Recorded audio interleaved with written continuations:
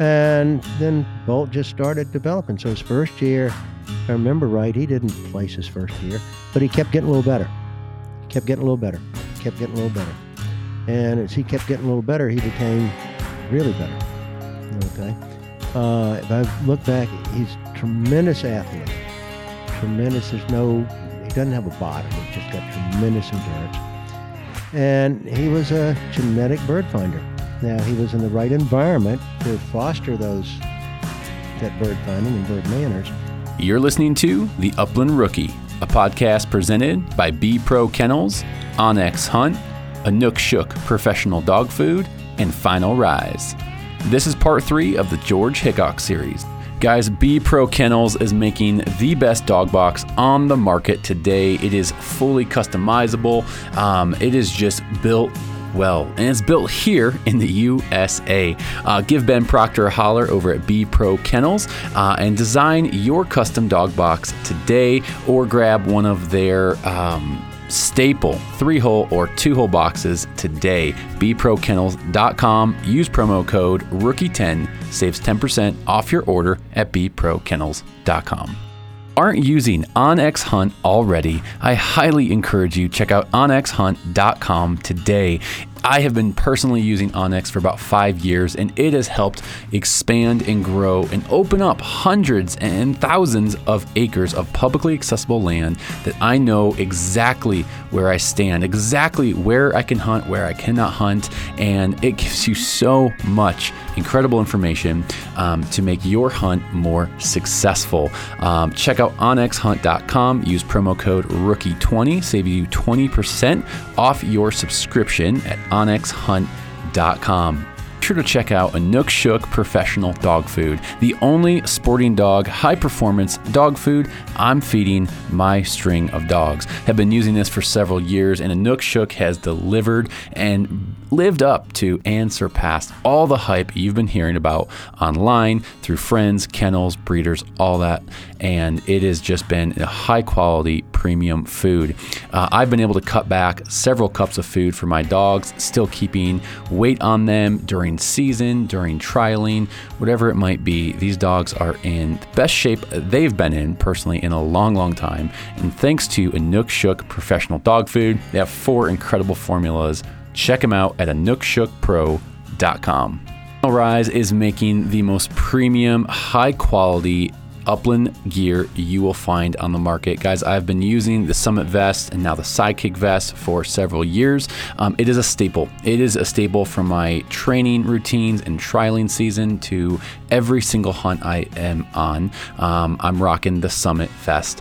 They have a whole line of a new early season lightweight hoodie. They have a brand new upland pant, brand new Summit XT vest. Guys, they are rocking and rolling with some incredible gear. Check them out at finalrise.com.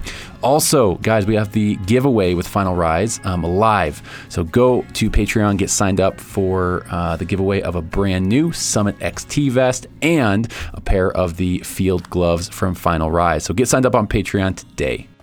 What's going on, everyone? Welcome back to part 3 of our George Hickox series, the third and final episode in this little mini series. Again, I did not want to just throw a 3.5-hour episode out there, so I hope you've enjoyed this, breaking it up over the week and releasing a little bit smaller chunks of this conversation. So I hope you've been enjoying this so far. I would love to hear maybe some of your thoughts. What have you learned? What have you taken away from this? I'm a big proponent of, there's more than one way to skin a cat or to train a dog. And I love getting to interview and talk with different trainers, pros, not pros, different styles, different methods, because I think we can all learn something. I think we can all learn something from different trainers, because they're going to have different experiences. And so I've loved this opportunity to sit down with George, pick his brain, and really unpack more training and understanding bird dogs and their development. So a couple things before we jump in here. before I turn us loose into the rest of this conversation, I'll mention it one more time. We got the Final Rise giveaway happening over at patreon.com. Search the Upland Rookie podcast over at Patreon. An incredible giveaway with Final Rise. Thank you to Matt Davis for letting us do this giveaway. We're giving away one of the brand new Final Rise Summit XT. XT stands for Extreme. It's a vest that has taken the Summit vest and just made some improvements on that vest that I think are going to be killer. And so one lucky winner is going to walk away with the vest as well as a pair of the field gloves from Final Rise. Again, one of my favorite purchases I made last year was picking up those gloves. You cannot say enough good things. Fit, feel, function, durability, all that good stuff. So big thanks to Final Rise. Also, I just want to kind of a shout out to Onyx Hunt. Onyx has become one of the newer sponsors of the podcast, and just big thanks to them. It's a product I use and have been using for several years, probably about 4 or 5 years actually. They're kind of owning the space in digital mapping system, and if you're an upland hunter, turkey hunter, big game hunter, you need to check out Onyx Hunt. If you're using it already, I'm preaching to the choir right now because you probably know that the functions that Onyx has and the development that they keep pushing their product just keeps getting better. So if you're not with Onyx yet, definitely check them out. Especially with turkey season right now around the corner. I'm looking at some public land here in Colorado, looking at the 3D layer that they released maybe last year or a little while back. That 3D layer up in the mountains here has been really nice to really get a good picture and a good idea of the terrain. So onyxhunt.com, big thanks to them for supporting the show. Hey, without further ado, we're going to jump into part 3 of the conversation with George Hickox. And I think that's something you've talked about in the past a little bit. Can you just unpack what you mean by that? As far as development to the finished picture, you mean? Or well, you've kind of mentioned like the different benchmarks of development for a dog, and you've kind of referenced that a couple times. Okay, all right, sort of like a chronological. Yeah. Okay, all right. Yeah. So here's a little puppy. Okay, so these pups being born here. We're going to go through holding them upside down and doing all kinds of little things in a 3 to 16 week period. The Superdog program. Many of your listeners can get onto the Superdog program. I think it's a great program to understand. And somebody might say, "What do you mean hold a puppy upside down? That's cruel." It's a dog. How do they learn? Okay, let's do it. There's all kinds of studies done, whether it's Cornell or Auburn or whoever. Sure. People know what they're doing. So we're going to do those things. Okay, somewhere around 6 weeks of age. You could do it a little early. You could do it a little bit later. It's not critical. We're going to start clicker training. Okay, we'll use a kennel. We're also going to use some boards. Okay. One of the things we will do later is we've got traffic cones, so we've taught them to touch it. Okay, that's not really that pertinent for the pointing dogs. It's just one more thing we've taught them. Okay, so he'll go in the kennel, he runs to a board, steps on a coaster, touches the target. Then we're going to do a routine. When we built this, you got clicked and treated when you touched the traffic cone, right? And you got clicked and treated when you went on the board. And then you got clicked and treated when you went in the kennel, et cetera, et cetera. We're going to teach him to do a routine. You go touch the cone, run in the kennel, come out, step on the board, okay? When you complete that, you get clicked and treated. We've really opened the dog's mind to learning now. Sure. and doing this, okay? So we'll do that. So we're going to start with that clicker stuff around 6 weeks of age.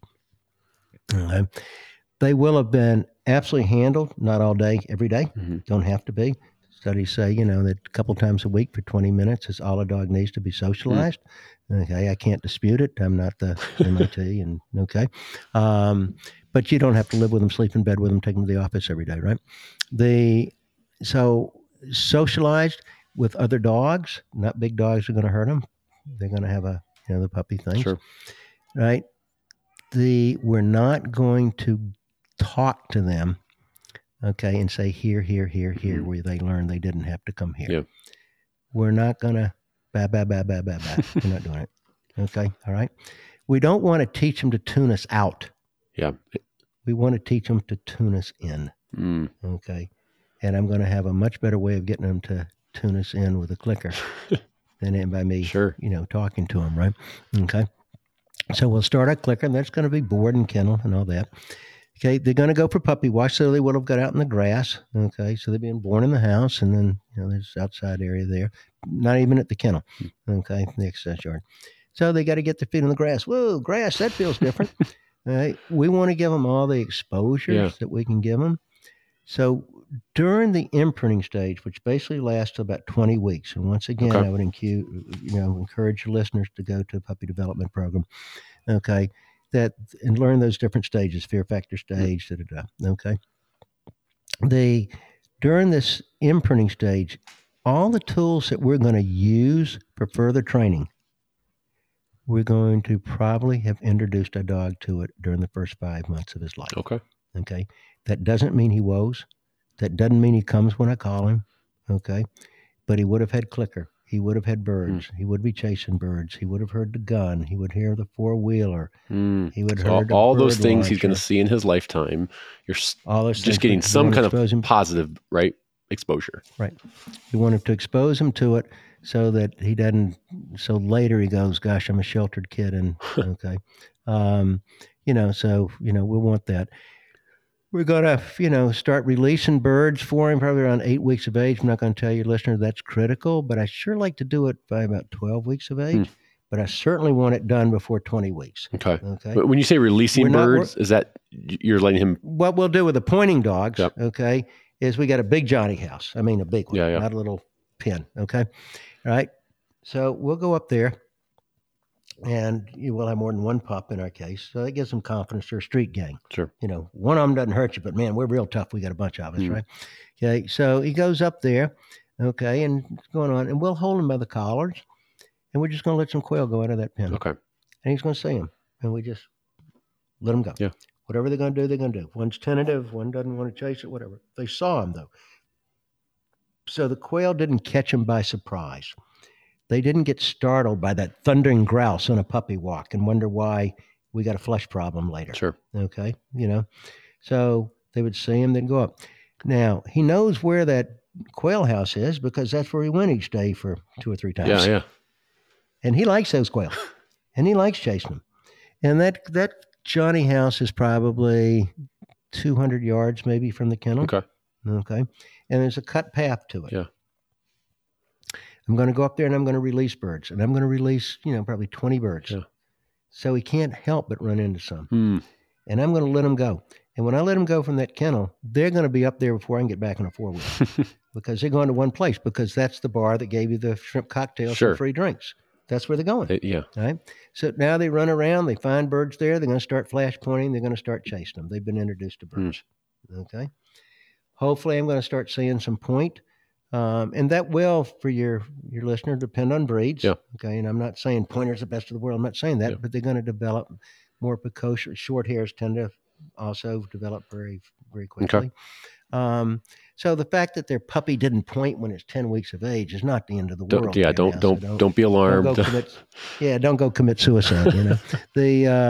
So we're going to start saying, you'll probably start seeing these little puppies start backing each other and taking them out. So now when they've done that, they're off that Johnny house. Okay. There's no more go up and more birds, and more birds. Okay. We'll wait until we get to the Dakotas and wild birds. We're running them where they learn to really go hunt. Okay. And get out there, but they've been imprinted. That was the objective, to imprint them. Okay. And that's a key word, imprinting them. They're never going to forget. Okay. So now they've been introduced to birds. Meanwhile, yard training continued. I got to get to avoidance training, right? Sure. I want to get to the point that I can call them and they come. Yeah. Right. But I'm not going to overdo that. And once I've taught them to turn stimulation off by coming, we'll more likely be taking them out and running them. Our plantation is going to be burned this time of year to burn the cover. Okay. So you have to burn every year. So that means you don't have the high cover. So I'll take them, and now they've got that, and I can start tapping them to turn left or right movement. At a distance. I'm talking 300 yards. Okay. All right. So we're starting to get the e-collar in place for that. Yeah. Okay. We've got our, whoa. We haven't taught them whoa. We haven't taught them to hold point. We haven't done any check cord drills where we planted a pigeon. Sure. Okay.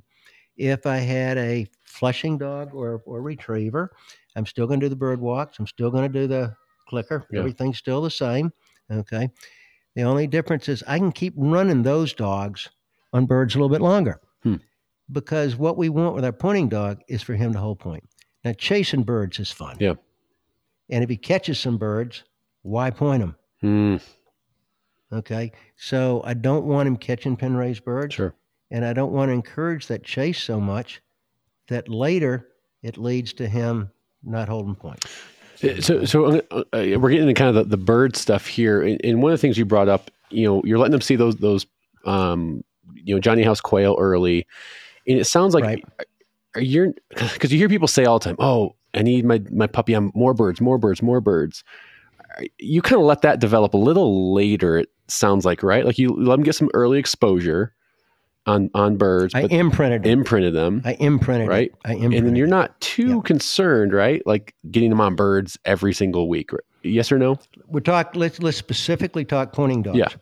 If they're creeping, I got a problem to fix later. Sure. By creeping, I mean they're catwalking in on it, right? Okay, they smell it and take a few steps. I got a problem. I got to fix it. Right? So that's going to be more work and more pressure on that dog later. All right? So and are you saying more birds early on takes those birds and starts chasing lead to creeping? Okay. If you tell him to come here, he's not going to come here, is he? Can you hear me okay? Yeah. Hold on. Yeah. So okay. I'll repeat my question. So are you saying more bird exposure at a young age can lead to creeping generally? Absolutely. Okay. It can lead to chasing. It can lead to all things. So we want more birds. I'm not saying we don't want to have enough birds to make him bird crazy and know how to hunt and quest and so forth, right? But a diet of too many birds is a bad deal.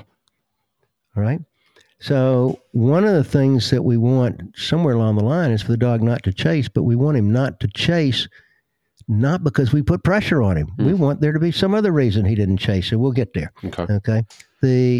So let's take this 6-7-month-old dog. He's already had birds. Yeah. He already points. What is 20 more birds going to do for him? How is it going to make him better? Because you're not in the breaking process. You're not.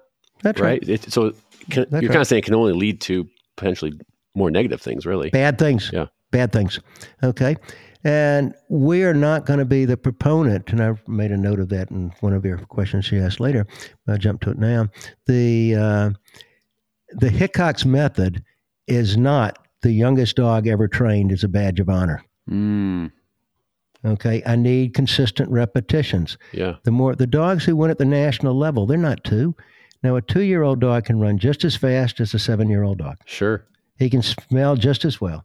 He could look just as stylish. Because you're not getting a bigger trophy for having a younger dog, right? No, you're not. Well, you're probably not going to get the trophy. In the top level. Yeah. Okay. All right. So 2-year-old dogs don't win the national. There's a reason. The reason is they can't possibly have had the same well-rounded consistency of repetitions. So now, remember that variable enforcement we talked about? Okay. Somebody goes out and the dog doesn't hold point. He does creep. Birds get up, he chased it, he's at a trial. Yeah. You can't correct him. Yeah. They're on a hunt. They want to shoot the bird. They didn't stop to correct him. They didn't make it a training session. Right. So now the dog broke and he got that down pheasant, grouse, woodcock, whatever it was in his mouth, man. He just got paid $1 million for breaking. Yeah. So how much pressure would we have to put on that dog later to undo what could have been avoided? Absolutely. So the moral of this kind of little, I don't know what we call a segment here, is more birds isn't always better, right? That's right. Okay. More birds. You got to have some birds. Yeah. You got to have some birds. Okay. But it's not. So somebody can make themselves a bird junkie and make the dog really aggressive on birds and really want to hunt and tear the cover up. And there should be a law against him running in August because he'll catch the grass on fire and all that type of stuff, right? But we still got to have some manners in here. Yeah. And the more we do, that creates us having to put more pressure on that dog, not because I'm a goody-goody two-shoes, right? Because more pressure doesn't lead to more style. Opposite, right? Really? Opposite, right. Yeah. So what we're looking for a dog that gives us compliance with style. Isn't that our objective? Yeah. Compliance with style. Well, let's don't do the things that don't give us compliance. Here, with no consequences. Let's don't do the things that create lack of style, correcting when he didn't know why, no solution to avoid it, etc. Those are all things that'll handicap us. So if we just, we boil it down to a few things, it's not like we have to have a list of 100 things. Yeah. I mean, it's just don't not, overcomplicate it. I mean, don't overcomplicate that's it. right. He's a dog. He learns by association. Start with good genetics. Okay. Introduce him to birds during the imprinting stage. Yeah. Okay. Don't do your gun if he's not aggressively chasing. Okay. So if he's not aggressively chasing, he's not birdie enough, is he? So, well, I got to get the gun in there. Well, if you got a bird problem, why are you worried about the gun? Got to focus on the bird drive first, right? Before. Sure. Yeah. Because that's the thing. When his adrenaline sky high, he's probably not going to hear that gun. Yeah. But if he's apprehensive or it's new, he sure could. And, that can be things that are very positive or very negative are very quickly imprinted. Yeah. What that means, things that are very negative or very positive are quickly imprinted. Therefore, one repetition of something perceived by the dog as very negative could be imprinted. Wow, that's pretty strong. Okay? Absolutely. So there's two things I'm going to be really paranoid about. One's going to be the gun, and one's going to be birds. Okay. Because if I got a problem with the gun or I got a problem with birds, I don't have a gun dog. I don't have a trial dog. I don't have a hunting dog. That's a huge problem right there. Right. So I'm not going to be in a rush to say, oh, let's see how he does. Yeah. If he's not chasing birds aggressively, we're not doing the gun. Yeah.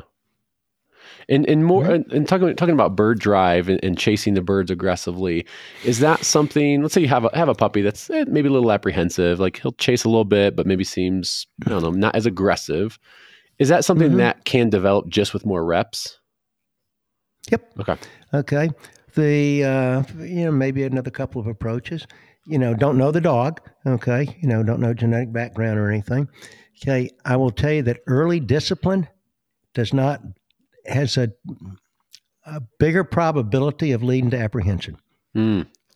Because if somebody says, oh, here's a badge of honor, man, I'm going to make my dog sit, come, and everything else, and he's 4 months of age, then he got corrected where the Hickox method, okay, we're not putting correction on him there. Yeah. We're getting a stronger foundation. We're getting the behavior to be reliable. Right.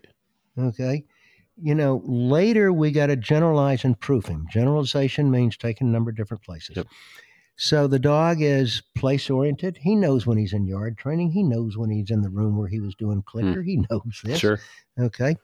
So when he was in the field during that same upbringing, he was able to chase birds and run and have a hee-haw. So he never had to be in control there, right?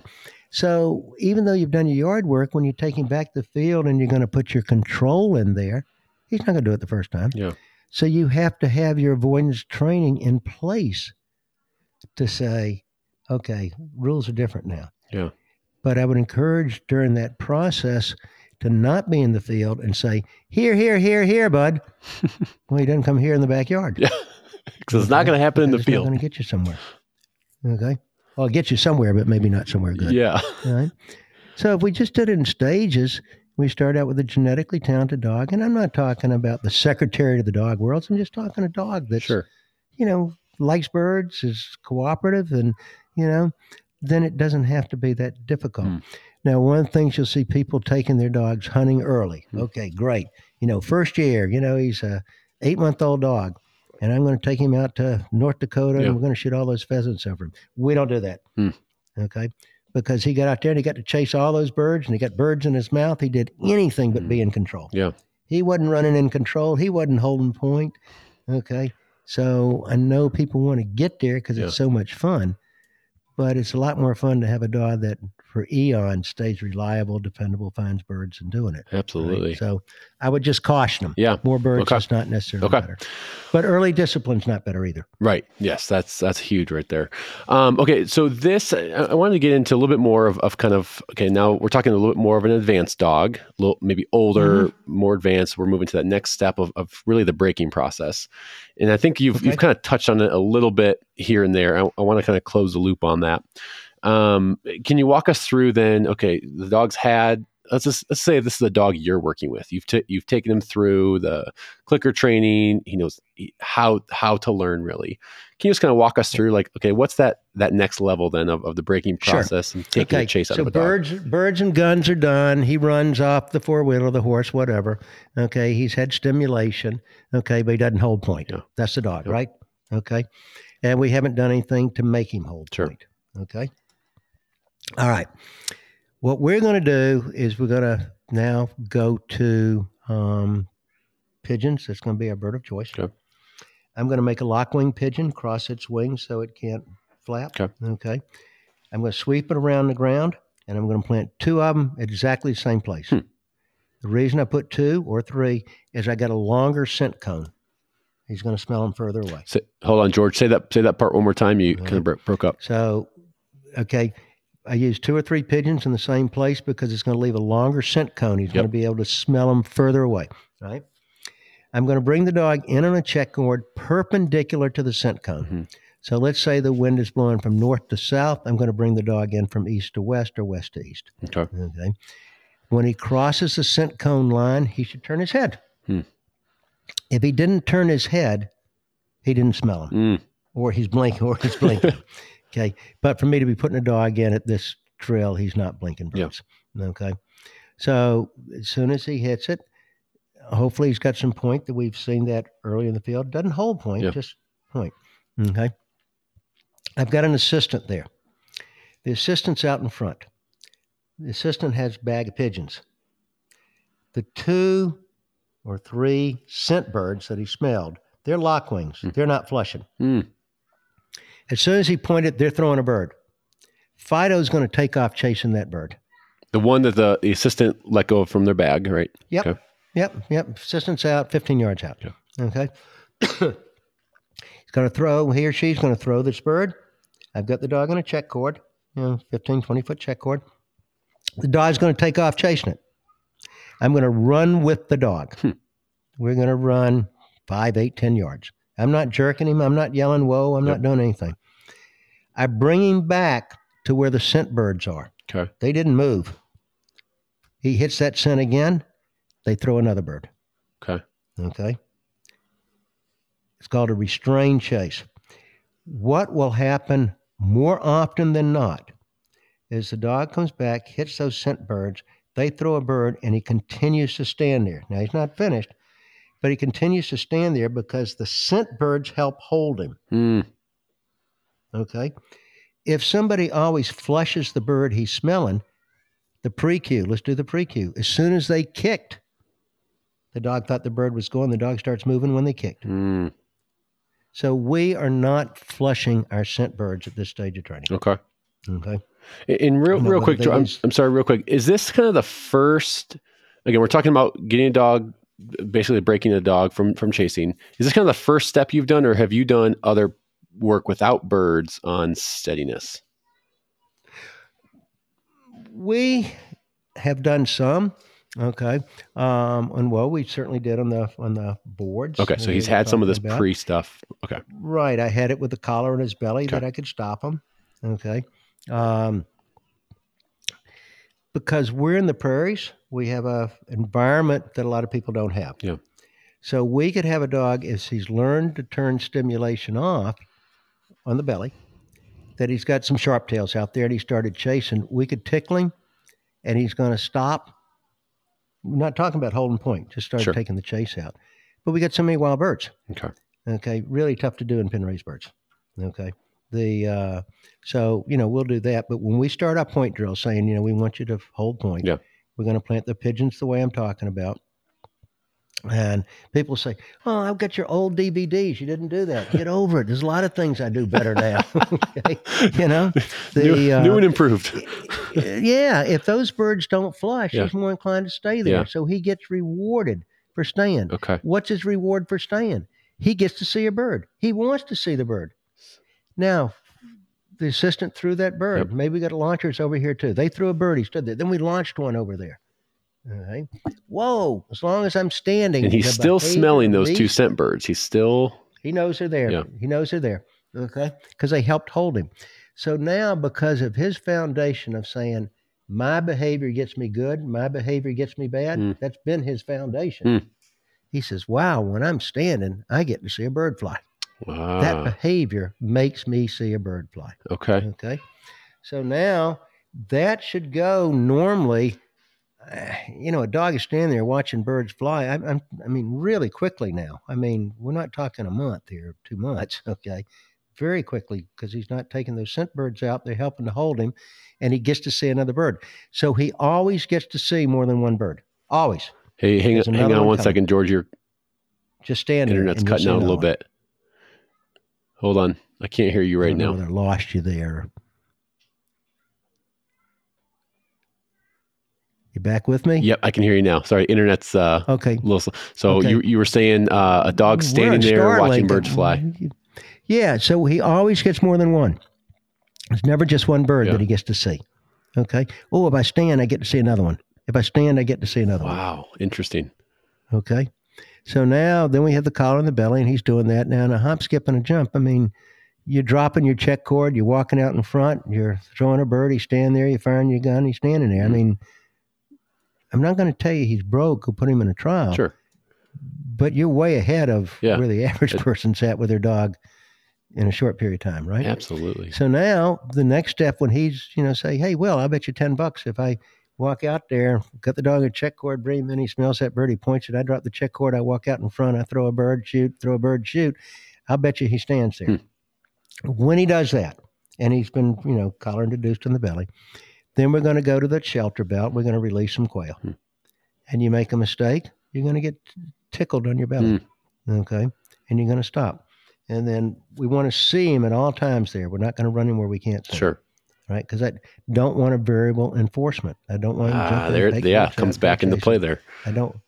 Because you can get a field trial wise dog or a hunt wise dog. Yeah. Oh, in the hunt, I can do whatever I want to do. In the field trial, I can do whatever I want to do. Okay? I want him to think of that woe and stuff, whether he's in church or it's New Year's Eve. The rules are the same. You woe. Okay. No difference. Okay. But we got there without putting all this pressure on the dog. Yeah. We're going to do whatever it takes. Sure. But we shouldn't be sitting in there having to beat up on this dog. And, I don't even like the phrase break him. It's your dog broke. Was he trained? Okay. That's a good way to look at it. Well, style is so important today. Sure. I mean, it is. I mean, the purses have gotten bigger. And this whole so do you call it the delayed scent bird, or what do you call that? With the two birds planted and you throwing birds out. I don't even have. Okay. I mean, birds just don't flush. Yeah. That process. Restrained chase. Okay. Yeah, restrained chase drill is a little different. Restrained chase drill is, let's say you had a dog that's apprehensive, a pointing dog. But you can get him to hold point just for a second. Yeah. You're not trying to make him do it. Okay. And then you have your assistant throw the bird or you launch a bird.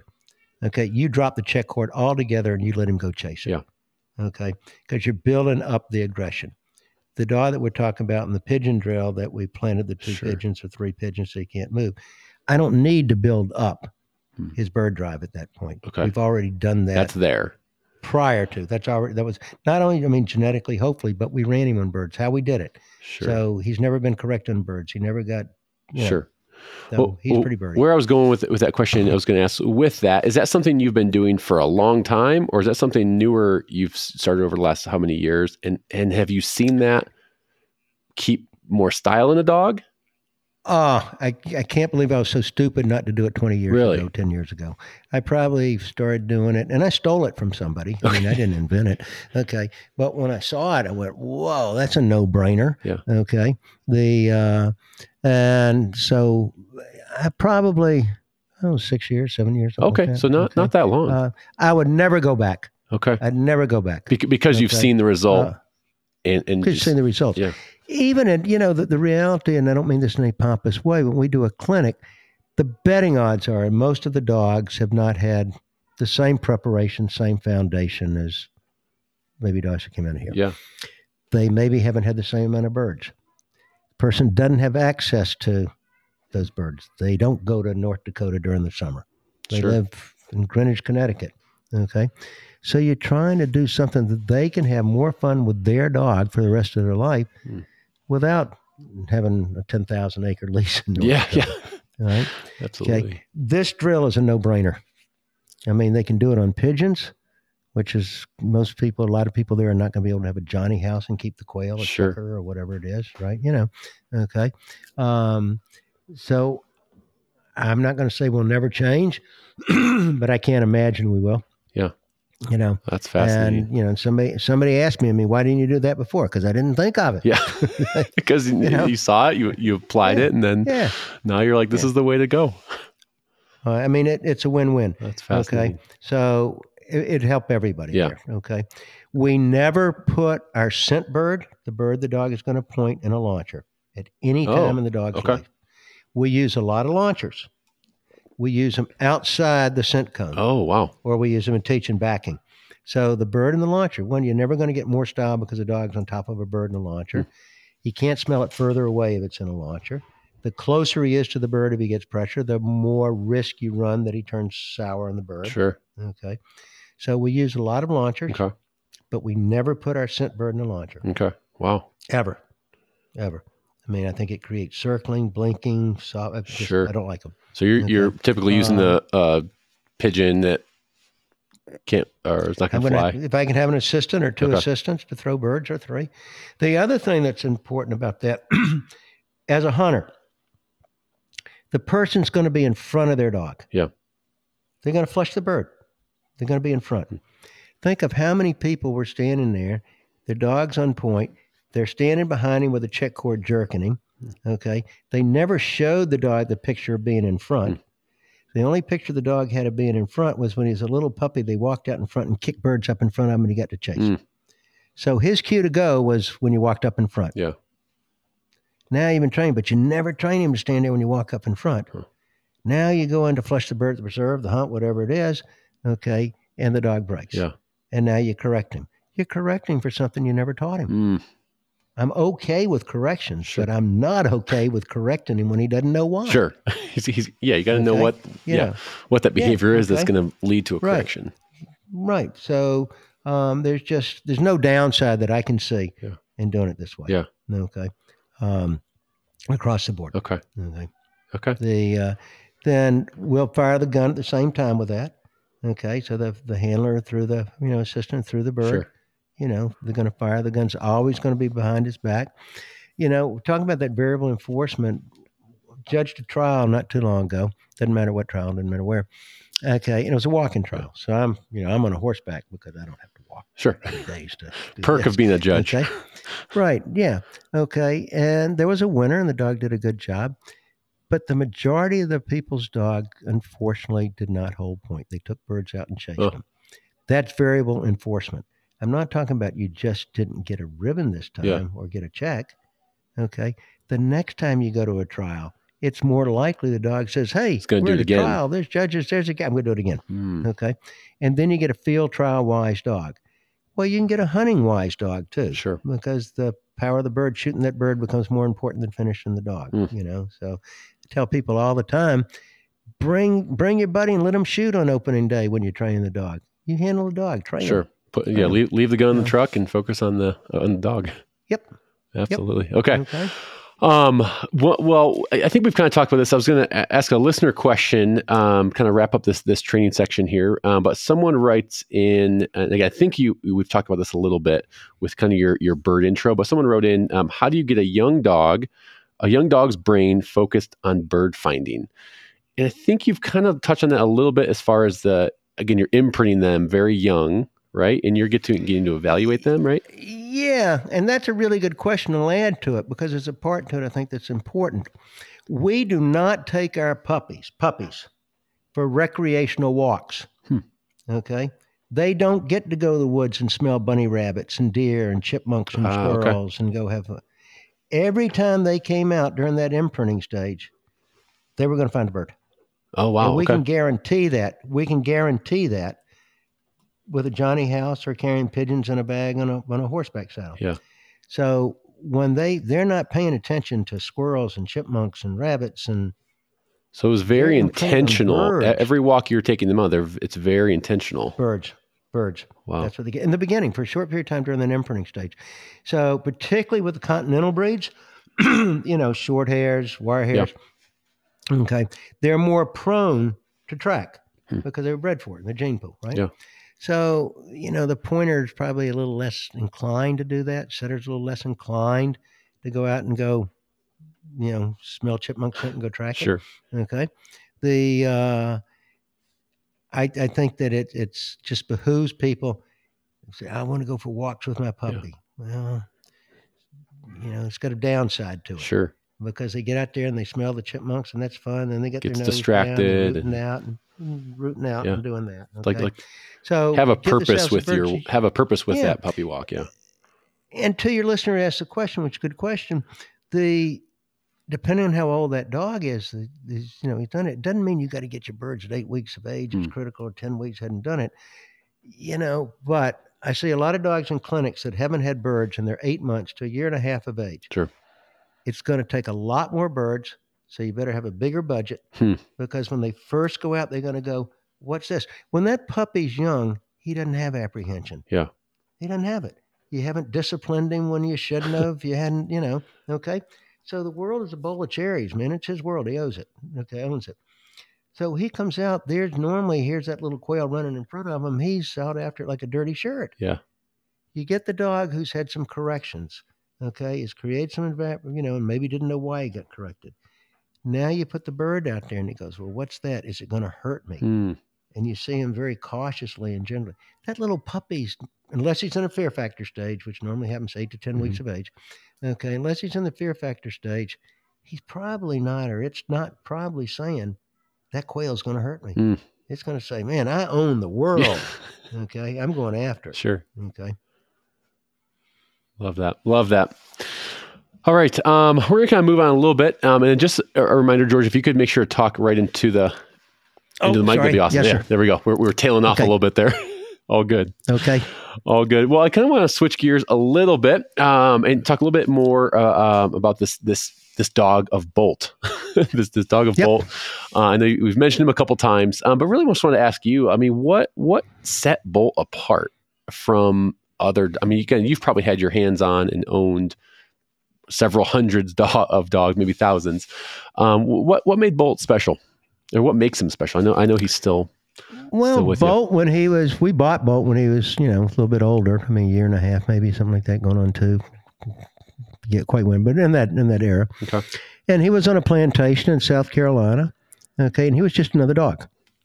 And then when he was about 14 months of age, one of the guys down there went to the plantation manager. They run hunts, and said, we've got a dog on this plantation that isn't a plantation dog. He's this field trial dog. Sure. So the guy knew a professional handler by the name of Steve Hurdle, very competent, just won this year's national. Okay, very competent pro. Okay, and he took Bolt and he did some early work with it. And then Bolt went to a fellow by the name of Sean Kinkler. Okay, who's won High Point handler numerous times. Okay. World-class trainer. And Sean and I are friends, and my camp is 9 miles from Sean's camp. And Sean had just got the dog in, okay, and I looked at it for, 2 days or something like that, and said, I'll buy this dog. And at that point, I had no idea that Bolt would end up being what he's doing. Really?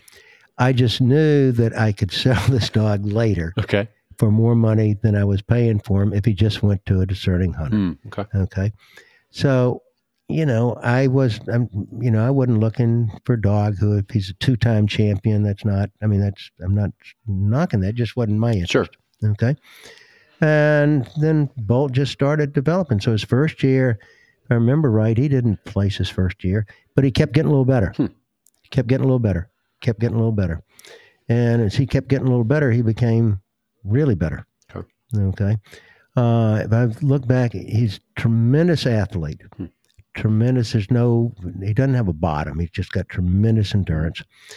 And he was a genetic bird finder. Now, he was in the right environment to foster that bird finding and bird manners, but he ran a lot of trials that, he might have had 6 finds in no other dog had more than one. Oh, wow. Okay. So he was an exceptional bird finder, and he had an exceptional savvy of reaching birdie areas.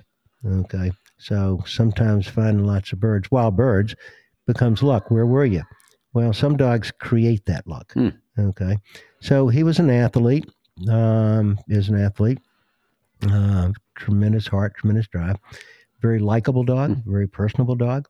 And what he's thrown as puppies is on the circuit, puppies that are just winning. And consistent. Okay. So he's thrown a lot consistent. Winning. Wow. Yeah. But he comes out, I said his father's in the Hall of Fame, Whippoorwill Wild again. Brad Sadler, who bred him, picked a good bitch to breed to Whippoorwill Wild again. Yeah. So there's a lot that goes into it. Sure. Most of these dogs at the top level, whether they be all-age dogs or they be shooting dogs, and the only difference is the all-age dog is going to run a little bigger than the shooting dog. Shooting dog is still going to be a dog, 300 to 800 yards. Sure. Okay. It's genetics.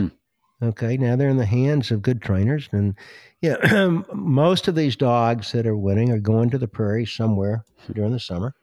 Okay. And they're not spending the winter in New Jersey. Sure. They're near here. So, from Alabama, okay, through Georgia, parts of South Carolina, it's bird country, bird dog country. Okay. So that's whether they were puppies getting developed. Yeah. And here in Thomasville, we've got, a lot of contiguous plantations. Sure. Right. So, it's wild quail. Yeah. Okay. And these plantations, they're not there for crops. They're there for quail. Wow. So the owners that own them are, these are, plantations with a plantation manager. So dogs have become an icon in the community. Wow. It's what it is. And that's why you've got so many dogs that have won the Nationals or, Dog of the Year that have come out within, say, 100 miles of here during the winter. Wow. Okay. And, the prairies during the summer. Yeah. Somebody, is trying to compete at those trials, the bigger money game trials maybe, and they live somewhere else, it's almost like they got to have a handler that's going to be in one of the other areas because you're not going to get it done in Philadelphia. Sure. It's just there's some constraints and there's some logistical hurdles that they have to come over then. But if I had to say the biggest thing is what he throws and just his intelligence of doing it. Okay. And he's an athlete. Now, there's no ifs, ands, and buts. Say that one more time. He throws. He throws really good puppies. Okay. But he's an athlete. Yeah. He's an athlete that responds. And you kind of mentioned you didn't really. You didn't know he was going to do what he did when you picked him up, right? At a year, 2 years old. Nobody did. Nobody could. How could you say, oh, this is going to be the winningest dog in the history of the game, 4 times Dog of the Year, 3 times U.S. Invitational. But he just got better and better and better each year. He was in a league by himself. There's a lot of great dogs out there, and I mean that. Now he just he had a super career, and he's a special dog. Yeah. Well, it's kind of along the same lines of what we're talking about here. How do you know? Again, I'm asking you because you've had X amount of years of experience and dogs that you've seen. When do you know a dog has the it factor? Like when do you know, or what are you even looking for? Well, what first thing I'm looking for is no apprehension. Okay. I don't want apprehensive dogs. Okay. Apprehensive dogs look for something to go wrong and they find it. Okay. I want the dog to say, I don't know what we're doing today, but I bet it's going to be fun. Okay.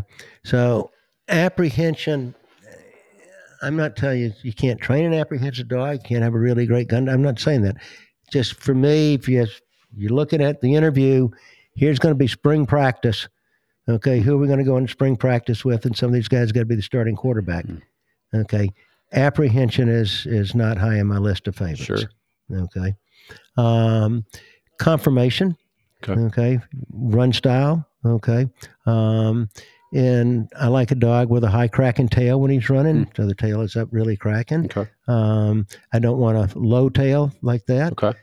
That's not going to bother some people. Some breeds are Yeah. going to have lower tails than others. And okay. Does the whole tail thing real quick, does that come down to a style when they're being judged in a trial? I mean, the judge is looking at you couldn't win the money game with a dog that runs like that. Okay. Now Nastra is not knocking Nastra, but it's not judged on style the same degree. Okay. And it doesn't mean a dog finds less birds. Okay. But in all age or open shooting dog arena, you're going to have to style. Yeah. Okay. Yep. Grousewoods, the grouse champions are stylish dogs. Sure. I mean, great tails. So you don't want a flat running tail. You'd like a dog with an up high cracking tail. Sure. And you'd like a dog who looks magnificent when he's pointing. You should take your breath away. Yeah. Okay. But you should know it when you see it. You should know it when you see it. Yeah. Man, she's good looking. Yeah. That's right. What do you mean by that? I don't know. She's good looking. Okay. Can't explain it. But... yeah. Right. So I come back to genetics is where I'm going to start. That didn't mean every dog on genetics is going to be the best dog you've ever seen. Sure. But it's a pretty good start. Okay. There's the judging in this game, which is a money game. If a dog had non-entity parents and it went out and it won the trial, and nobody knew. Okay. It won the trial. They're just not winning those trials. Yeah. All right. So Kentucky Derby, the horses that are winning just didn't come off the farm, right. The back porch. You didn't just find this horse and they won. And the thing that's interesting is there might be some dogs that sell for a lot of money that are a year and a half of age that have gone through a program, but to buy a puppy, okay, you're not spending a lot of money for a puppy. I mean, $1,000 to $1,500 for top end dogs. Yeah. Okay, it's an investment that comes back forever. The dog's going to be easier to train. Okay. We're talking about, the field trial dog, gun dog, which you had said before. I look at the field trial dog as the gun dog on public display. Okay. That's the only difference I see. The only qualification I'd make to that is we're not going to run the field trial competitor for a long period of time so he learns to pace himself. The guy's going to hunt all day and wherever, Montana, his dog's going to have to pace himself because he couldn't run flat out for 7 hours the way he can run for 3 hours. But you take the U.S. National Open, which just ended now, that's a 3-hour brace. 3-hour brace? 3-hour brace. Holy. That dog has to be running. The Invitational is an hour and a half for 3 straight days. Wow. So that dog has to be running just as strong at the end of that. Wow. Is when he gets shot out of the cannon. 3 hours. So sure, he has to be conditioned. Yeah. There's a conditioning program, which is a big part of the training program. But that dog is genetically a superior athlete. Yeah. Well, how does that help the hunter? Because he's going to be able to hunt longer, because he has to have fewer dogs to be able to get his hunt. Yeah. He's going to have less injuries. Yeah. Okay. So there's all kinds of advantages. So a few years ago, I was at a club, didn't know a couple of people sitting at the bar, and with a client, and this guy was talking about, he said, I want to buy a dog, and I've never had one. What kind of dog should I buy? I heard pointers are pretty good. Now, he's not asking me. He didn't, we've never met. Sure. Okay? And the guy sitting next to him says, oh, you don't want one of those English pointers, those hard-headed son of a gun. So I said to him, have you ever had one? And he goes, no, I'd never had one. And I said, well, I just wonder how could he know so much about them? Okay. So they get this rap. One of the reasons maybe his dogs went to the prairies and the whole thing was to get them to run. Yeah. Okay. And maybe the dog didn't run big enough to win money. But he didn't have the bird manners at that point. Wasn't in the process. So the dog got sold to a guy for a cheaper price that bought this, quote, hunting dog. Sure. Okay. That's been in the prairies all summer running off horseback. Okay. That's not finished. Yeah. Turns him loose. And the dog runs bigger than his taste would be, and he blames it on all pointers. Yeah. It's all pointers that way. Sure. Well, I tell you, there's a whole bunch of setters that come out of there that fit that bill too. Sure. So it's called training. Yeah. Get a cohesive program. I mean, genetics are kind of to summarize what you're already saying is genetics are super important, right? But it's also it's a part of the whole package, right? It's the training, it's everything. Sure, the genetics sure is going to give you the run this and that, but genetics, part of that genetics is the dog level-headed? Okay, does the dog take to training? Okay, is he people-oriented? Yeah. Is he aggressive? I mean, those are all the things that, if somebody has an aggressive dog, it's pretty hard for him to go to the hunt club on a Saturday. Right. Yeah. It's the whole pack. It's not one trait. I was going to ask you, there's a listener question that wrote in, and I think this will be kind of hard for you to answer even, but they said, what's your one favorite trait that a dog has when making a bird dog? Drive, trainability, etc. Intelligence. Okay. If you had to nail it down. Intelligence. Okay. Bird savvy intelligence. Yep. Okay. That's what I've looked for. Because, particularly in the hunting dog arena, the dog doesn't have to be the most athletic dog that's ever run on the face of the earth. But he has to be trained to find birds and hunt in control. Yeah. If he hunts out of control, it's not a fun Saturday afternoon out of control, right? You'll be frustrated. Okay. Right? Yeah, if he's just taking birds out, okay, that's no good. So I think that dog that's intelligent, he trains easier. Yeah. Needs fewer reps, but there's no harm with more reps than less reps. Yeah. Okay. And that's what I look for. Yep. Drive in today's dogs, out of the better breedings, and a multitude of better breedings. I'm not talking just a Bolt or Irresistible or Blindsider. There's dogs there, great dogs. There's all kinds of dogs, okay, that are really, really solid, good bird dogs. Okay. Maybe one of them runs with a tail like this and the other one ran with a tail like that. Is that pertinent to the owner or not? They got to decide that. But there's all kinds of good dogs. But the betting odds are those dogs coming off the circuit are going to be easier to train, are going to find more birds than the dog out of the backyard breeding. Yeah. Giving yourself, I've heard someone describe it as it's like an odds game. It's giving you better odds at it. Like you said, easier training dog. It's gonna set you up for more success for the average trainer like us who are There's a reason that, remember, against the top of the top competitors, that means handler trainers and other dogs, that the dog is proven on a number of different grounds under a number of different judges that this dog can win. Yeah. Well, he's proven that he can be trained to a very high level of dependability. Yeah, absolutely. Well, George, I'm going to ask you two more listener questions here, and then we're going to get ready to kind of wrap this thing up. I got a couple closing questions for you, and then we'll bring this thing home. But this has been a lot of fun. You good for another 15, 20 minutes? Man, I'm having a blast. That's awesome. Okay. That's awesome. Okay. So another listener question here, kind of while we're on this topic. So I put a poll out on Instagram the other day, people asking, hey, what would you ask George? And the this is crazy to me, overwhelming response was, what does George look for when picking out a puppy? That's what the people want to know, George. Okay, well, remember I told you that story about that litter of 7 puppies and kept one that was 1988, dog of the year. I look for what is the pedigree in the parents, honest to gosh. Sure. Okay, so, if we're looking at a litter of pups here, and say they're 6-8 weeks of age, I don't want to see apprehension. Sure. Okay. I want to see a happy dog that's running around. I put so much stock into the pedigree. Okay. A lot versus of those other questions. At the 8-week mark, making your... Yeah, how does he do with putting a pigeon on a wing on a stick or something? I don't know, because I don't do it. Okay. By the way, on that pigeon on the wing, somebody said, oh, look at this, he's pointing. What I look at is looking at him creep. They throw that wing down, and you see the little puppy go, and then he points. Yeah, yeah. And they say, look at him point. And I go, no, look at him creep. Okay, so different lens. Yeah.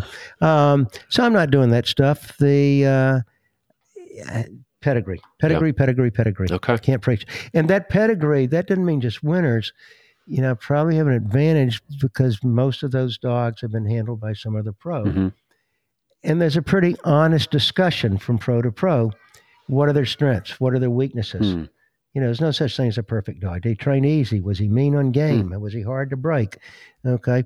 So that's what I mean by pedigrees. And the more knowledge they can have, or the more they can have a mentor. Yeah. If they don't know somebody and they're just, they're looking in whatever media, whatever to buy a dog, I tell you that the more credentials the dog has, the safer it is. That's good. If you got a mentor that's really proven, remember, everybody's got the world's best dog. Okay. I got two of them, George. I got two of the best dogs in the world. Yeah. But I'd look for that, and encourage people to share. You can live with a dog for a long time. Yeah. All right. So go to some trials. That's the type of trial that you like for hunting. If it's a retriever, go to some of the trials. Yeah. If you're a grouse and woodcock hunter, go to the grouse and woodcock trials. If you hunt a lot in the prairies, go to them. There's walking trials. There's all kinds of trials. Yeah. Okay. AKC hunt test stuff. Go look at them and look at more than one. Look at a couple. Yeah. And you'll get a pretty good idea of what it takes and, to get it, because it's no more expensive in the long run to buy the best, really. Yeah, absolutely. Okay. Last listener question here. Jody writes in, what's the number one mistake you see handlers make at the pro level? Now, he didn't say, your average Joe. He said at the pro level.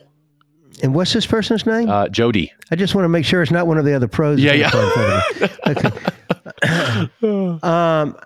I think one of the things that inevitably can happen is that you've got a client dog, okay, and they want their dog run. They want it on the circuit, okay, and it's on the circuit. And sometimes it might hold up 1 second, George. possibly benefit that dog to take a break from running more. Okay. Just start that sentence over again. Back on. Okay. So the client's dog, which is, Okay, so I'll just kind of re-ask that question. So Jody wrote in, what's the number one mistake that you see handlers make at the pro level? I think that's a really good question, and I hope I'm not going to get tarred and feathered with an answer.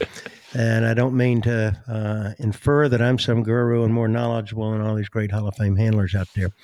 I think one of the things that can inevitably happen is handlers are campaigning dogs that belong to a client, obviously.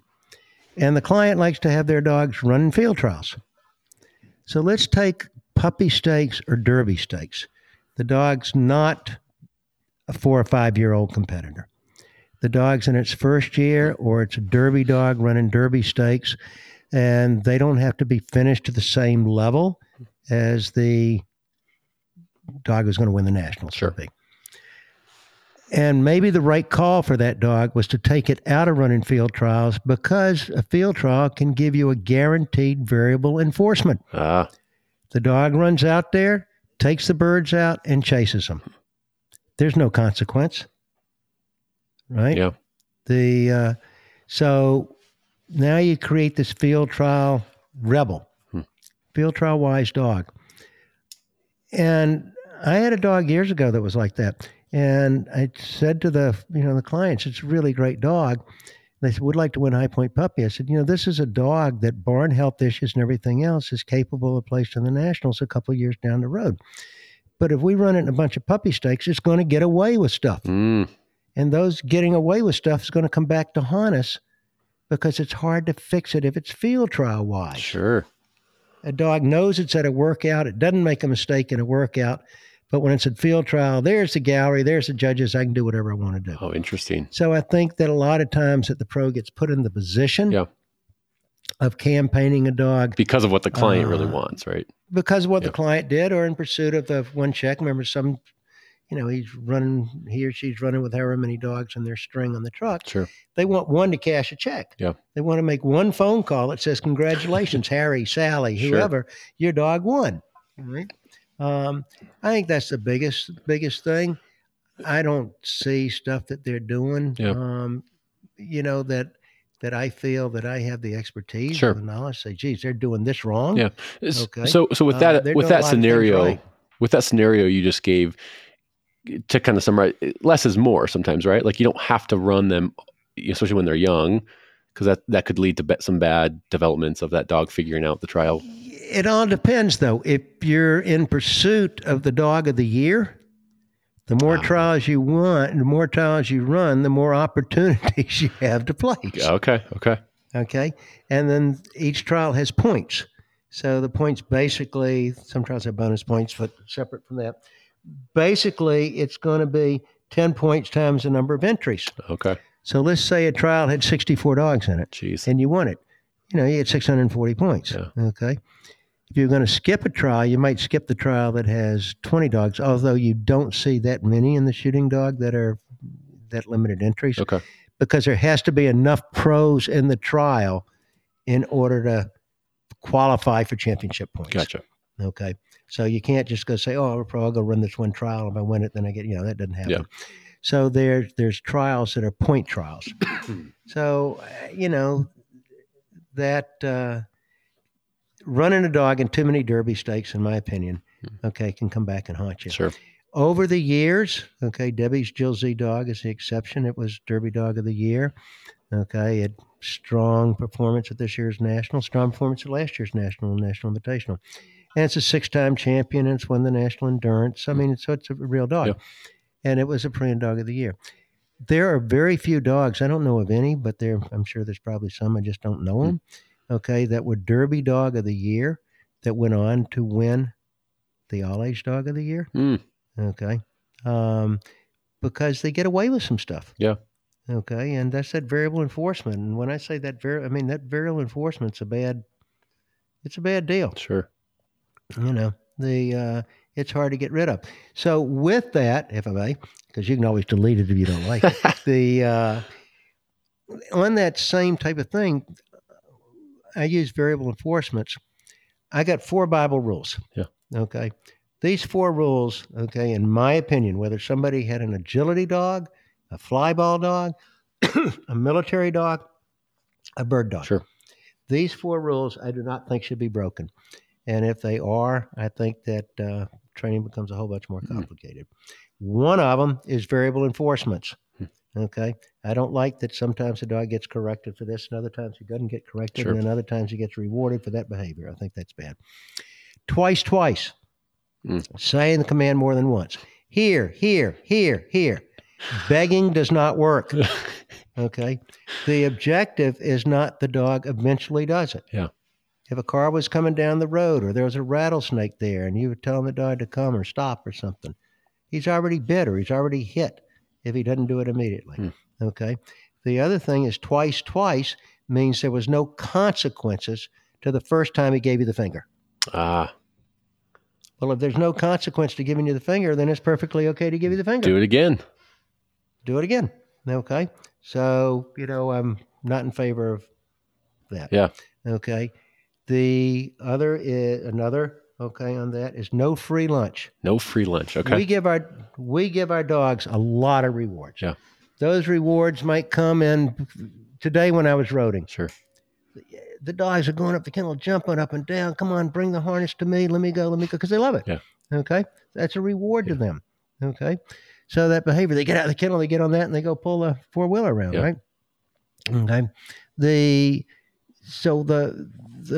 variable reinforcements, the twice is, okay. The other thing that's going to tie into this one I'm just saying here, okay, is the dog must know why it's being rewarded or corrected. The dog must know why he's being rewarded or corrected. Sure. If he doesn't know why he's being rewarded, he has no opportunity to repeat the behavior you want him to repeat. Yeah. Okay. If he is not corrected with a meaningful correction for a behavior that you don't want, that he wants, sure, i.e. chasing a bird, whatever, well, he's not going to degrade that behavior. Yeah. Right? So, I think that the dog needs to, know why. Yeah. I think that's very important because he is going to associate. It's going to make up something. And if they made up something, it's the bird field or it's the bird or whatever, you got a problem. Sure. Slam the door on that, and them making an association that you don't want. Absolutely. So if we're not guilty of that variable enforcement, if we don't say it twice, free lunch. Here's the problem with free lunch. Okay. we're going to ask this dog to do a lot of things the dog flat out does not want to do. Okay? He doesn't want a whole point. He'd rather destroy nests. He doesn't want to come to you when he's out there having a great old time running through that field, and their whole life is going to be things that they don't want to do. Whole life is. Okay? And remember, the push-pull animal, he didn't want to hold his head up if you pushed it up, and he didn't want to hold it down if you pushed it down. Sure. So that complicates it too. Okay? All right? So that whole thing, okay, is what we've got as a dog. He's a marvelous animal, but we need to understand what he is. Okay?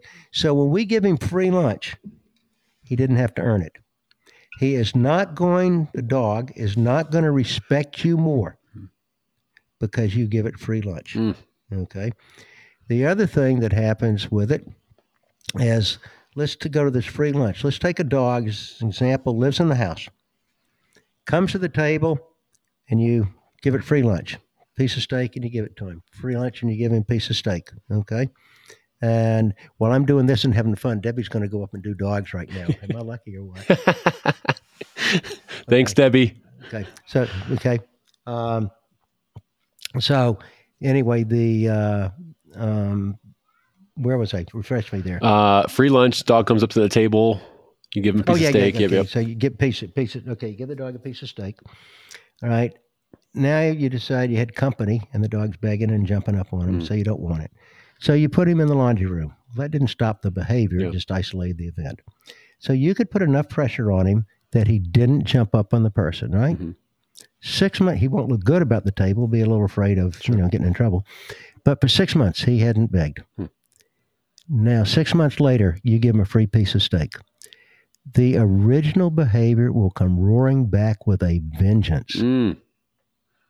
With a vengeance. So, I mean, it's just a bad deal. Sure. So that's, that one there, and another one I'd add before we split off there. Yeah, somebody asked something about, what liquid or something I give them afterwards. There's a company by the name of Hey, George, real quick into the mic. Thank you. Sorry. Okay. There's somebody had asked something about what drink we give them afterwards or whatever. There's a company called Elements Nutrition, and they make a product called R, stands for recovery. Okay. It's an excellent product. Okay. A dog is set up, if he burns his glycogen, okay, it takes him 4 to 5 days to replenish it. If you're using a glycogen supplement, and R is the one we've used for years, his glycogen is topped off within 4 hours. Oh, wow. It's not like a vitamin. It's not like a vitamin pill. You have to wonder whether it works. Yeah. The guy's name is Todd Schubel. You could call him Will and maybe do an interview. Yeah. That recovery thing is big. Okay? Repeat the company again, George. That cut out. What was the company called? Elements Nutrition. Okay. And the guy's name is Todd Schubel, and I'll send you I'll send you a link or whatever, and you could call him. But I say that for benefit to your reader, not because I'm sponsored or getting paid or anything else, right? We use it, and we give it to everybody at the clinics, okay, because if a dog's glycogen is there, his little brain is working better. Okay, they also make a product called H, which stands for hydration, which will reduce the dog's body temperature by a couple of degrees. Oh, wow. For those of your listeners who hunt in hot weather. Yeah, that's huge. Big deal. Very cool. So that's the only thing we do. Other than that, we feed Purina Pro Plan Sport. That's what we feed. Yeah. That's it. Yeah. Okay, fed it for years. We don't add other stuff to it. Sure, just straight up. That's not even a promo for Purina. Just that's what we feed. That's what you use. That's awesome. Well, George, all right, we're going to bring this thing home a little bit. I have a couple closing questions. These are kind of standard ones I'd like to ask each guest. Kind of the big standing question, just would love to kind of end on, is what's a piece of advice you would give? I say the rookie uplander out there, someone who is new to upland hunting, bird dogs maybe. What's a piece of advice that you might want to share with them? Go to sound like a used car salesman here. Go to a clinic without a dog. Oh, without a dog. That's good. Come as an auditor. Okay, like we're doing one up in Illinois, and it sounds like I'm, selling used cars here. Go to one without your dog before you made problems that you got to fix. Okay, that would be a big piece of advice. Yeah. Okay, I think that's a good one. That's really good. DVDs. Okay. But there's nothing like hands-on. Sure. And when you come to a clinic as an auditor, you're going to get to see a bunch of other dogs. You're going to get to see people's problems. You're going to get to see why they happened. Sure. so you don't make those mistakes. Because once it's learned, it's learned. So it's hard to unlearn learned behavior. Yeah. So do it right from the get-go. Yeah. And not bringing your own dog piece, that's kind of, because then if you have your own dog there, you're kind of worried and focused and just you're lasered in on that because it's your dog. That's right. Without your dog, it lets you kind of see the bigger picture a little bit, right? That's right. See all the dogs. You're gonna get the same program. You're still gonna see variable reinforcements, but you're gonna see how stuff was applied before you did it with your dog incorrectly. Yeah. Oh, love it. Collar conditioning, for example. Love it. Okay. And then the rapid fire questions here. These are set of a few questions that I'm just going to kind of ask your take on. You give me your off the cuff answer, and we'll bring this thing home. All right. Yes, sir. Here we go. George, for you, what came first, the dog, the gun, or the bird? Dog. Okay. What gun are you carrying into the field and why? I use a Pro 209 starter pistol. I haven't shot a bird in a few years Really? now, other than for training. I have a Connecticut Arms 2-trigger gun, but I'm running dogs. So if my dog's getting a bird, you're out there for the dog. If I'm guiding, the client's doing it. Yeah. The other's training. So if I'm shooting a bird, it's for a training reason. Okay. I'm not against it. Don't misunderstand me. If I go to the pearly gates in St. Peter Coos, it's going to be an ugly interview. Part of me kind of thought you might say the starter pistol. Honestly, I was like, he may just say the starter pistol. Okay. Okay. This might be a tough one for you. Favorite dog breed besides the ones you've ever owned. So it's your favorite breed, but you cannot have ever owned it. German short hair. Say that again. German short hair. German short. Okay. You've never owned a short hair. Okay. Nope. I've trained some. Okay. Nope. Okay. That'd probably be the dog. All right, love it. Let's see. This is a little more thoughtful question here. Again, you've been at this a long time, George. You've seen a lot of dogs, been doing this a long time. What's still that motivator? That gets you excited to get out of bed and go train dogs? I truly 100% mean this. Every time I see a dog stand there on point, looking like $1 million, I don't say that's my dog, or that's Debbie's dog, or it's Harry's dog, or Sally's dog. I go, wow, would you just look at that? So I guess it's a little bit like, excuse me, you hear, beautiful woman, don't mean to be there, is walking down the street. I mean, why would you? I don't know. Dogs, I like dogs. I like the time I spend with them, but they amaze me in their abilities and what they've done. I mean, to me, they're just incredible animals. Oh, I love that. Thank you. Thanks for sharing that. My horses don't lick my face. And the horses don't lick the face. All right, just a couple more here. I know you don't hunt personally yourself. I know you're training a lot and guiding, but favorite bird to hunt and why? Huns. Okay. Hungarian partridge. The scenery. Okay. The explosive covey. Bobwhite quail in the piney woods of southern Georgia is a tough one. Dave Meisner years ago was on a hunt with me down here and said, there's 3 ways to hunt bobwhite quail. And he'd been to Mexico and Texas and all over. Sure. And he said, one of them is for horseback in the piney woods of Georgia. Second one's from horseback in the piney woods in Georgia. And the third one's from horseback in piney woods of Georgia. So there's just something special about the history and everything that's here in the piney woods and the wiregrass. Yeah. So, I love that. But something about the West and the wide open country and Hungarian partridge, I think are pretty cool. Oh. But I haven't found a bad game bird yet either. So, that's true. Have you ever hunted chukar before? I have. Okay. Sure. Wow. Okay. And the Michael McIntosh, and my age, so many people now get to say, and he's dead now. But anyway, Michael McIntosh and I did a video up in Idaho. And his line was, the first time you hunt chukar, you hunt him for sport. The second time you hunt chukar, you hunt him for revenge. Okay. So we ended up taking a helicopter to the top of the mountain to hunt him down so we didn't have to No way. Yep. Oh my gosh, that's awesome. Oh, smart man. All right, just two more here. George, what's your go-to snack on a hunting trip? For the dog? For you. Oh, I don't have one. What are you packing? You're going on a trip. Let's say you're going to North Dakota. What are you packing in the truck for a snack? I'm out for all day. Yeah. I ate a big breakfast, okay, and I probably have some water, okay, and then worry about dinner when we get back. So you're just laser focused. You're like, I don't got time for snacks. Yeah. Well, I don't have time for a nap afterwards either. I do put electrolyte in my water. Okay. Wow. Okay. So this leads into my last question, and this is for you again. It's not the dogs. Beverage of choice after a hunt. Water's hard to beat. Well, there's days that a beer is just pretty special. Okay. With a good group sitting up by the fireplace, a bourbon sitting around the fireplace in a camp chair is not a bad way to end the evening. There you go. The sunset. There you go. Okay. That's pretty good too. Bourbon would be my choice over scotch. Okay. But an occasional margarita doesn't hurt you either. Yeah, I don't think so. Last time I checked, a good old margarita and some chips and salsa. They all go better. They all go better with a campfire. Agreed. In good company. Agreed. Well, George, last thing before we kind of wrap up here, I want to give you a chance. I know you've been doing clinics for a long time. I know when you and I chatted, you're working on some online stuff maybe as well.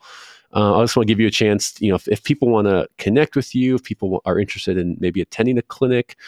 Can you kind of tease what have you been working on? What's the best way for them to get a hold of you or find out about these? Great. Appreciate that. Okay. Yeah. The online course, we're really excited about that. We're pretty far along the way on getting that now. We just, as you know how high techy I am. So there's a few more high techy. George, let me tell you, you're better than some others. So we've got a couple that we just did a thing with now to get that going. But yeah, we're going to have an online course, complete with videos, and I think very, very professionally done. Okay, to do that. So we're excited about that. Okay, that'll be great. That's great. Anybody looking at clinics or information, go to my website www.georgehickox.com. Okay, that will have clinic dates on there. What's not on there, there's information about doing privates. We do private consultations. Okay, either in Georgia, North Dakota, or sometimes go to, the client's place. They want to do it that way. And that could be a group of people, did it, a club, whatever, or individuals. Okay, that would be there. So private consultations, we take a few dogs, for outside training, only with evaluation. Okay, so you don't go, make sure that say, what is the owner looking for? Is it realistic that the dog can get to that level? Sure. Okay, but primarily the business is in the education business. Okay, helping people have a better dog and have more fun with the dog. That's great. And is it true? Are you coming out to Colorado in the fall? I am. Yeah, in September. I think it is. That's fantastic. That's a club I belong to, and it is. I've been running some national trials with them, and so I might try to get out there. Right. Okay. Yeah, good. Well, that'll be not great. too far from my house. Maybe we'll have one of those beers by the campsite. Hey, I'd love that. I'd be honored. Good. Yeah, that's great. Yeah, we got 2 that we're doing. Actually, be there for 3 weeks in Iowa. Okay. We do a beginners one, and then a week of training consults with a group, and then a advanced school the following week in Pella, Iowa. Okay. Is that with Josh and Jeff from Trinity? Yeah, that's with Josh and Jeff at Trinity. Okay. And they're doing a good job with that. That's great. And then we got the one in Illinois, May. March, April, 5th, 6th, 7th. You got a busy schedule. May 5th, 6th, 7th. Okay. May 5th, 6th, and 7th. Very cool. Okay. That's it. Well, I really enjoyed it. George, thank you for your time. Thank you. Thank you for just taking the time. I know you got dogs to work and life to things to do. So I appreciate you taking the time to do this. Beer by the fireplace. Hey, one other thing though. Yeah. If somebody can info@georgehickox.com. Okay. That's the best way for me to get an email. You can go through the office. Okay. But there's a little lag time between the office and me. Sure. My office is in Pittsburgh. I think I've been there. I think I'm saying this right 3 times in 10 years. The reason you have an office is so you don't have to go. Of course. You designed that. Right. That's right. Okay. info at GeorgeHickox.com? All right, I'm pretty sure we lost George a second too early, but a huge thanks to George, not only for his knowledge and his wisdom, sharing and unpacking, training, development, trials, all that stuff that we've talked about over the last 3 episodes, but also navigating technology. I know, George, you were a trooper. We had some recording things and mics and volumes and all that kind of stuff. So thank you, sir, for hanging in there and working with me on this. It's kind of been on my bucket list since I've started the podcast to sit down with George. So again, just a big thank you to him. Hey guys, I hope you enjoyed that little mini series. Let me know if you enjoyed this, what you took away from it.